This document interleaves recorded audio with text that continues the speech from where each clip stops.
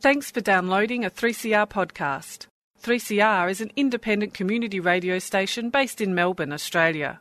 We need your financial support to keep going. Go to www.3cr.org.au for more information and to donate online. Now stay tuned for your 3CR podcast.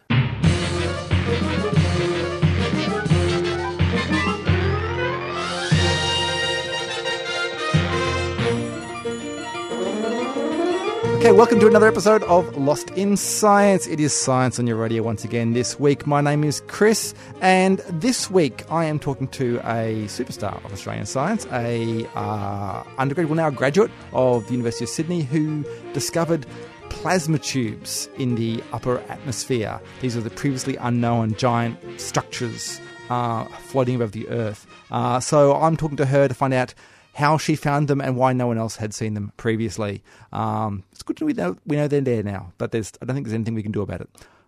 They're not a bad thing, as far as I know. Anyway, Stu, what do you got for us? Well, I'm looking back in time to the Middle Ages and finding out a little bit more about the Black Death, which wiped out a great proportion of the population of Europe. Oh, speaking of bad things. In the 14th century. Yes. But there's some new research on this old problem, so I'm going to be delving into that a little bit later. Lovely. I can't wait for that. Sounds totally bubonic. Claire, what have you got for us today? Yeah, well, actually, I am going to be delving back into the ages as well and bringing body louse into the 21st century, where nobody wanted it, but here it is anyway. And into the studio. Oh, come on. I don't know about that. What are you saying about my personal hygiene? Well, I'm just saying you're bringing them in. Is it all about personal hygiene, or is there something else that makes them attracted to people? I think it might be a lot about personal hygiene. Okay. All right, so consider yourself warned, Stu. I'm insulting everybody today. Yeah. We're doing very well. Let's keep going with that. Off to a good start. All right, well, on with the show. Okay, you're listening to Lost in Science. My name's Chris, and I have here on the line Claire Loy, who's recently graduated in physics from the University of Sydney, also has worked at the Centre for Excellence for All-Sky Astrophysics. Now, Claire recently discovered enormous, previously unknown tubes of plasma in the Earth's magnetosphere. These were announced in a paper in the journal Geophysical Research Letters, and for her achievement, Claire has won the Astronomical Society of Australia's 2015 Bok Prize. Now, this is all very good, but I want to find out what these plasma tubes are and what they mean for us down here on the ground. So, Claire, welcome to Lost in Science. Hi. Great to be here. Yeah, great. Let me congratulate you first on your research, because it is very impressive to discover something that is so big and also so unknown, so close to home, but particularly to do this work as an undergraduate student. Thanks. Okay, so what are these plasma tubes? So, I guess you can describe them as cylindrical volumes in the sky that contain more electrons than the surroundings. So the density of electrons inside them is higher than outside. And they're about 10 to 100 kilometers in diameter, so they're pretty big by human standards. But in the grand scheme of things, I mean, the Earth is pretty big. It's got a radius of 6,000 kilometers. So they're pretty small compared to the Earth, but I guess pretty big compared to humans. Okay. How high up are they? So our telescope that we use to observe them has a field of view that's maybe a couple of 100 kilometers wide, so we can only see a small section of them. And the altitude that we measured in that field of view is around about 600 kilometers, but you can see a steep slope of these tubes within the field of view going from between about 400 to 1,000 kilometers. Now, they're going to loop all the way around to the other side of the Earth because they follow the magnetic field lines, which are like big loops. And the very top of the field lines is around about 6,000 kilometers altitude off the ground. Oh, wow, that's pretty high up. So this is the magnetosphere, is that right? Yeah, so it's all inside the magnetosphere. Okay, and that's what is the magnetosphere, for those who don't know it? So the magnetosphere of the Earth is the region of influence of the Earth's magnetic field. So it's wherever charged particles experience forces due to the Earth's magnetic field. Okay. Now, how did you find these plasma tubes? So it was completely by accident, actually. So the research group I'm with is the Sydney Institute for Astronomy, and I'm also affiliated with something called CASTRO, which is the Centre for Ultra Astrophysics. Mm-hmm. And for us, we're interested in the Square Kilometre Array and the precursor instruments that are the test beds for the types of technologies that will be used on the SKA. So the MWA, the Murchison Wide Field Array, is a new radio telescope that was recently built. It came online in 2013, and it's a spanking new instrument. And part of the tasks that need to be done are to investigate how much the data get distorted by the ionosphere, which is it's like a big cloud of electrons that refracts and bends the paths of radio waves. So my task was to look at how the ionosphere was distorting the data. Right. And when I looked at these distortion patterns, so you map out the distribution of the distortion in the sky, you see the distortions are concentrated in these stripes, these bands that streak across the field of view, and they follow the magnetic field lines. So this is evidence that there was something in the sky, some sort of pattern of electrons that was distorting them and in these big tubular structures. Okay, but I understand that you need to do some special tricks with the telescope to be able to see these or work out exactly where they were. Yes, so without doing so if you just form an image of the sky using the whole array as one big instrument, you just obtain, a two-dimensional view of the sky. But if you want to know how far away those structures are, you need some way of triangulating the altitude. So what we did was we took the array, we split it in half, so that it's an array of antennas.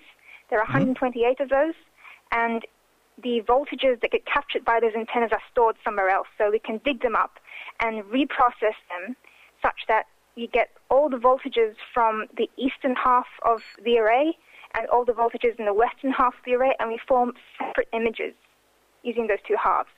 And you see a slight shift in this pattern in the sky that tells you how far away they are, in the same way that your eyes can be used to judge the distance to an object. Okay, so you're using the two halves of the radio telescope like two eyes to see the distance. Brilliant. Well, that is pretty interesting. Do these have any effect on us, these plasma structures in the magnetosphere? So their primary impact will be on radio astronomy, I think, because a new generation of radio telescopes will be affected by them in a way that no other radio telescope has been affected by them before. So that's the kind of a new impact they will have, and that's why this work is important.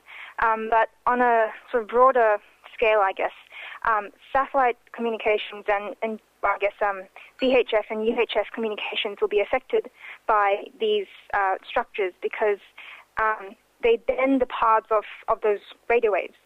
So, for example, if you're trying to receive a signal from a GPS satellite and that signal path is getting bent, then you can get errors in your position.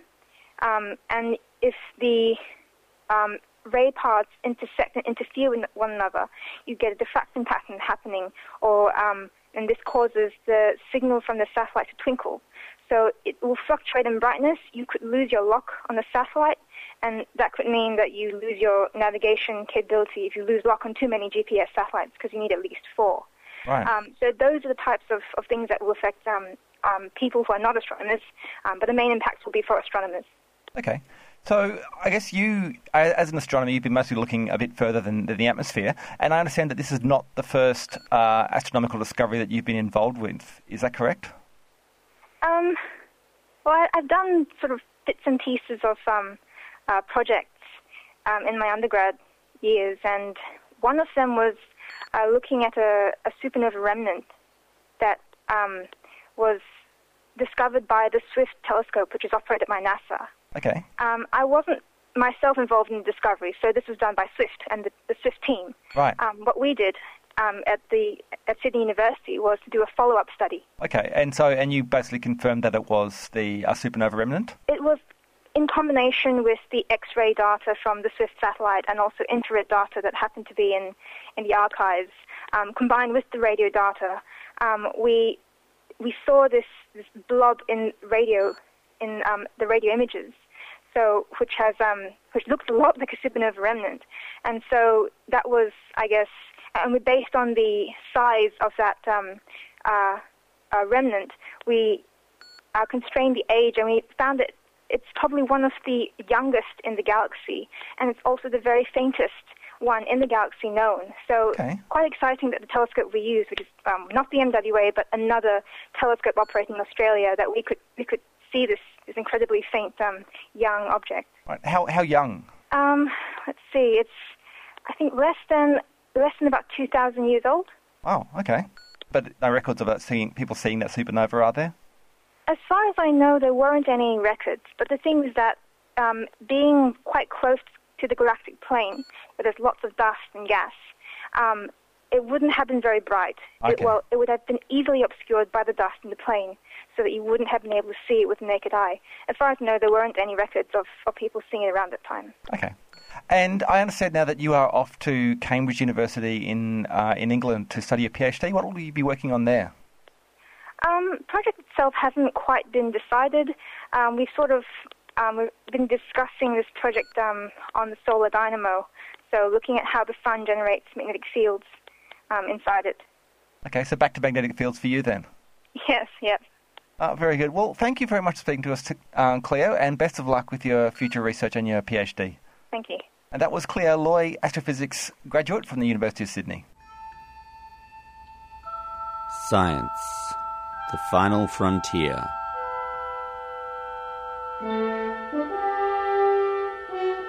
These are the voyages of Lost in Science, our ongoing mission to explain strange new words, to seek out new science and new explanations, to boldly go where no radio has gone before.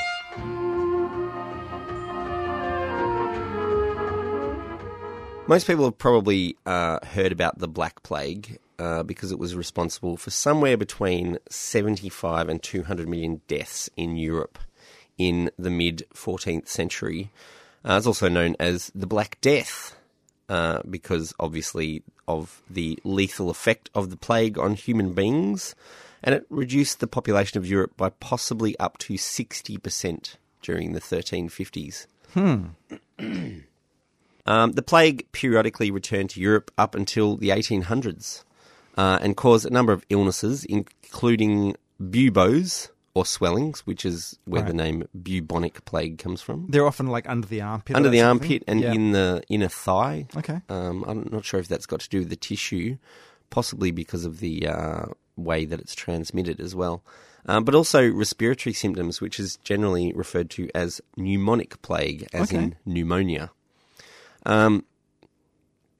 So the disease itself was most likely carried to Europe on board ships, hidden in the gut of oriental rat fleas, who lived on the back of black rats, which rode on the ships. And also, of course, in the infected crew of those ships. So the crew got the plague and then got off the ships in Europe and ran around giving it to other people. So before reaching Europe in the 14th century, it killed about 25 million people in China and Mongolia. Wow. And spread to India and the Middle East by ship and also on trading routes over land. So the Silk Road traders carried the disease around with them. But the question always was what caused the disease itself. So for many years, the culprit was unidentified and numerous theories were debated until quite recently a bacterium was identified as the most likely pathogen. So they didn't actually know what the pathogen was up until then? Oh, well, up until in 2010, work was published in PLOS Pathogens, which is an online journal, that identified DNA signatures of a bacteria called Yersinia pestis in both modern outbreaks of the plague and in skeletons from the Middle Ages. Oh, okay. So there's mass graves throughout Europe where plague victims all got buried because they really didn't know what to do with them, but they thought it was best to get them out of the way. And I guess you can see what people are getting like in modern times, but you need to confirm what it was back in the day. Yeah, well, that's right. It is still around. So this bacterium is the likely cause of all outbreaks of what we identify as the Black Plague, including a recent outbreak in Madagascar in 2013 that killed 60 people. also occurs and recurs in Peru and in the Democratic Republic of Congo quite frequently. So, yeah, they have got modern victims, or modern patients, I guess, of the plague, and they can compare that to signatures of the DNA they can find in plague victims from the Middle Ages. Now, some researchers believe that once it infects the lungs, so the pneumonic plague, might become an airborne pathogen, so it can spread more quickly than it would if it's just reliant on those fleas. Right. But there's not a lot of evidence in favour of that theory. It is still just sort of a hypothesis at this stage, and they need to do some more work in it. But the same bacterium, that Yersinia pestis, is also the likely cause of an earlier illness that swept through the Byzantine Empire in the 6th century, which was known as the Justinian plague. Now, more recently, in a paper published in Nature Communications, research with a related gastrointestinal pathogen called Yersinia pseudotuberculosis discovered a new connection. Now, the researchers found that by inserting a single gene called PLA into this related bacteria, the Yersinia pseudotuberculosis, they actually transformed that bacteria into the disease-causing agent of the Black Plague. How do they know it was? Are they just by genetically they could tell the difference? They gave it actually basically exposed some mice to this pathogen, and they got symptoms of the plague. Okay, good. So yeah, they tested it directly on live subjects. So yeah, they inserted this gene and changed this relatively mild pathogen into the killer Black Plague bacteria. Great. So we've made a deadly bacterium. Yeah, well, it's still around, so it's not like they and it's not like they released it either. What they also did, they analysed the genome of wild types of the plague and estimate that this insertion happened in the wild around 1,500 years ago, which is just before the Justinian plague hit the Byzantine Empire. So it's a clear demonstration that a single gene insertion in a bacteria, which actually happens all the time in bacteria, they've got a different sort of genetic exchange system to other organisms. So they're constantly swapping bits and pieces of their genes between different bacteria. So a single gene can actually change a low-level pathogen into a potential pandemic, which, you know, could potentially have similar effects to the Black Plague. And there's no way of predicting any of that sort of stuff either, which is kind of a bit scary if you think about it. Yeah. So if you want to read that full article where they did the gene insertion, you can find that online in the journal Nature Communications. The paper itself is called Early Emergence of Yersinia pestis as a Severe Respiratory Pathogen. So they've got full details of their whole experiment online, and everyone can read that because it's an open article too. Cool. Well, we'll pop that up a link to that up on our website. Yes, we'll do that. Excellent.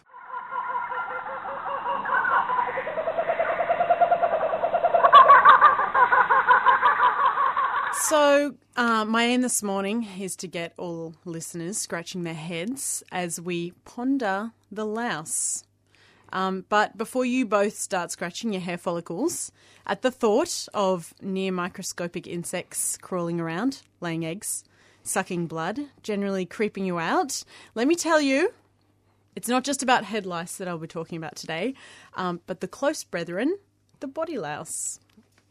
So body louse are ectoparasites, and they may be experiencing somewhat of a reconnaissance. Really? Renaissance? A renaissance! Thought maybe they're just going to come and have a look and then go back and tell their mates. I think they're doing that as well. So ectoparasite, what does that mean? Ectoparasites are parasites that live on the surface of the skin. Right, okay. Yes. As opposed to endoparasites that live inside your body. Okay. That's right. So amazingly, human body lice, they're extremely specific to humans and they only infest us. That doesn't mean that other animals don't get off lightly. There are very specific body lice parasites for almost every bird and mammal species.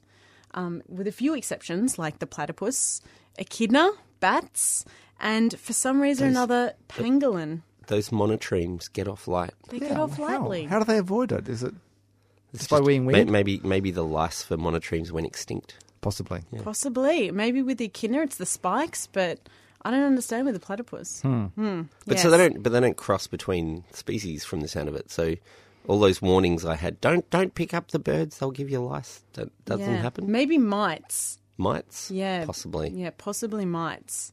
Might be a problem. Might be a problem. So the lice, the body lice, they either eat our dead skin or they suck our blood. And interestingly enough, in genetic terms, they have the smallest genome of any insect. So before we go any further, shall I give you a short history of lice and men and women? Of lice and men. Oh, dear. Yeah. Okay, all right, okay.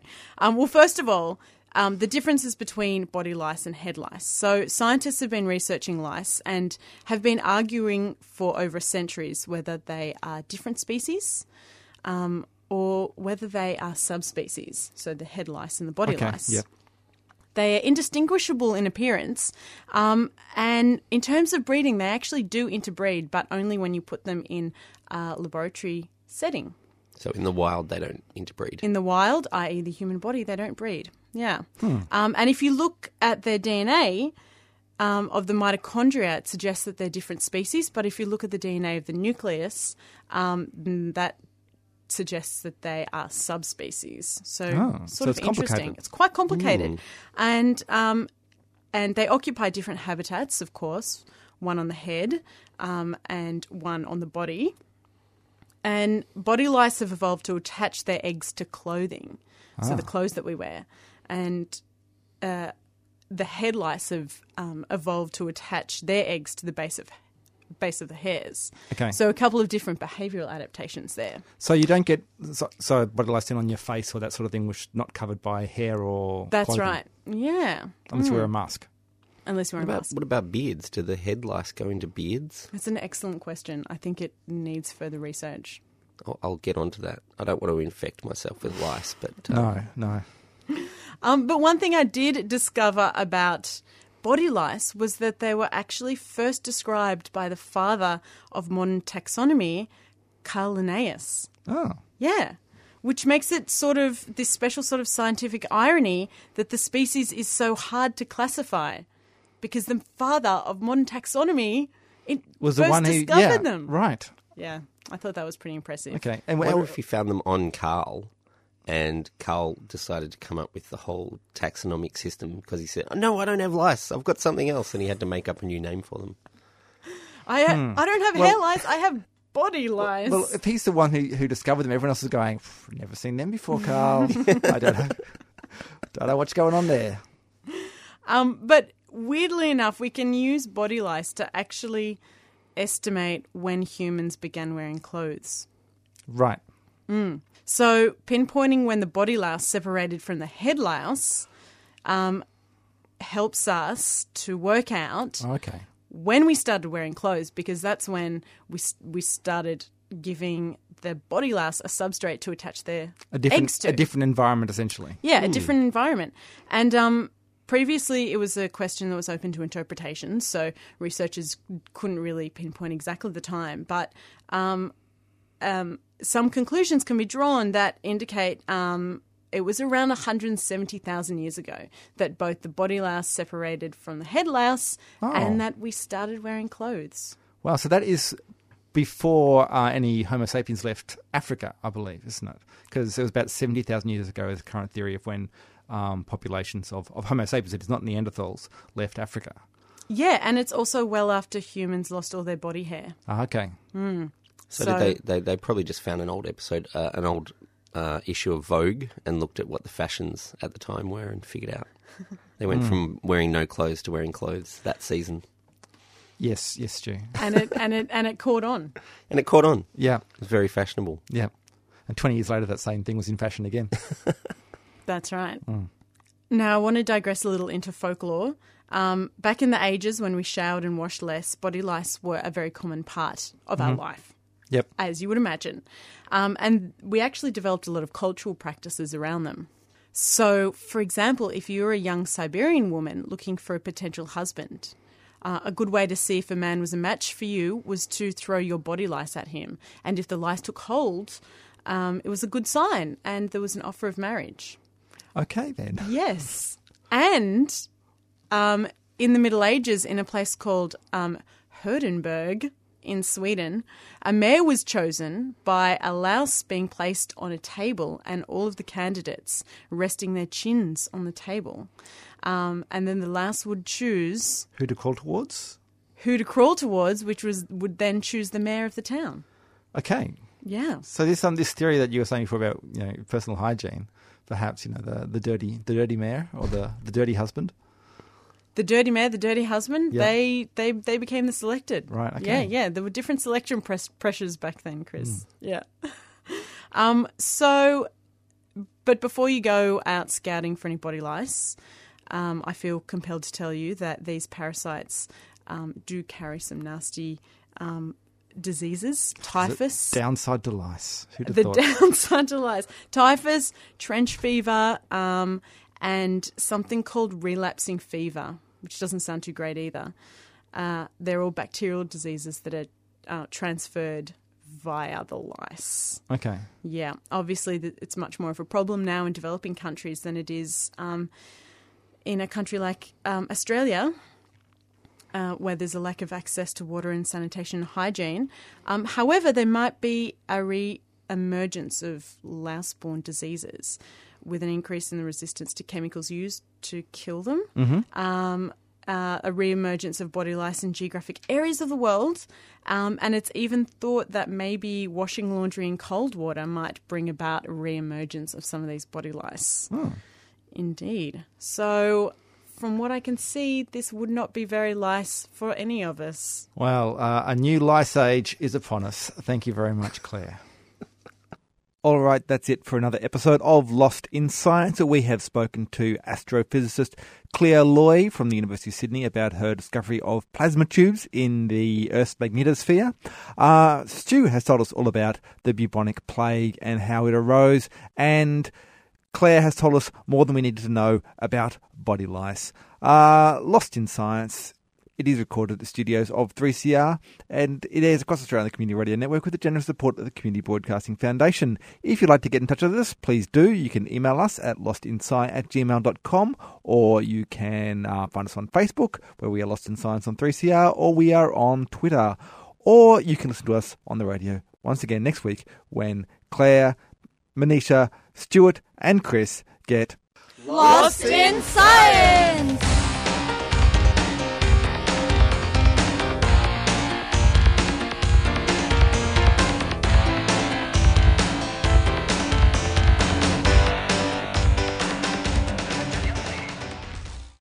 Thanks for listening to a 3CR podcast.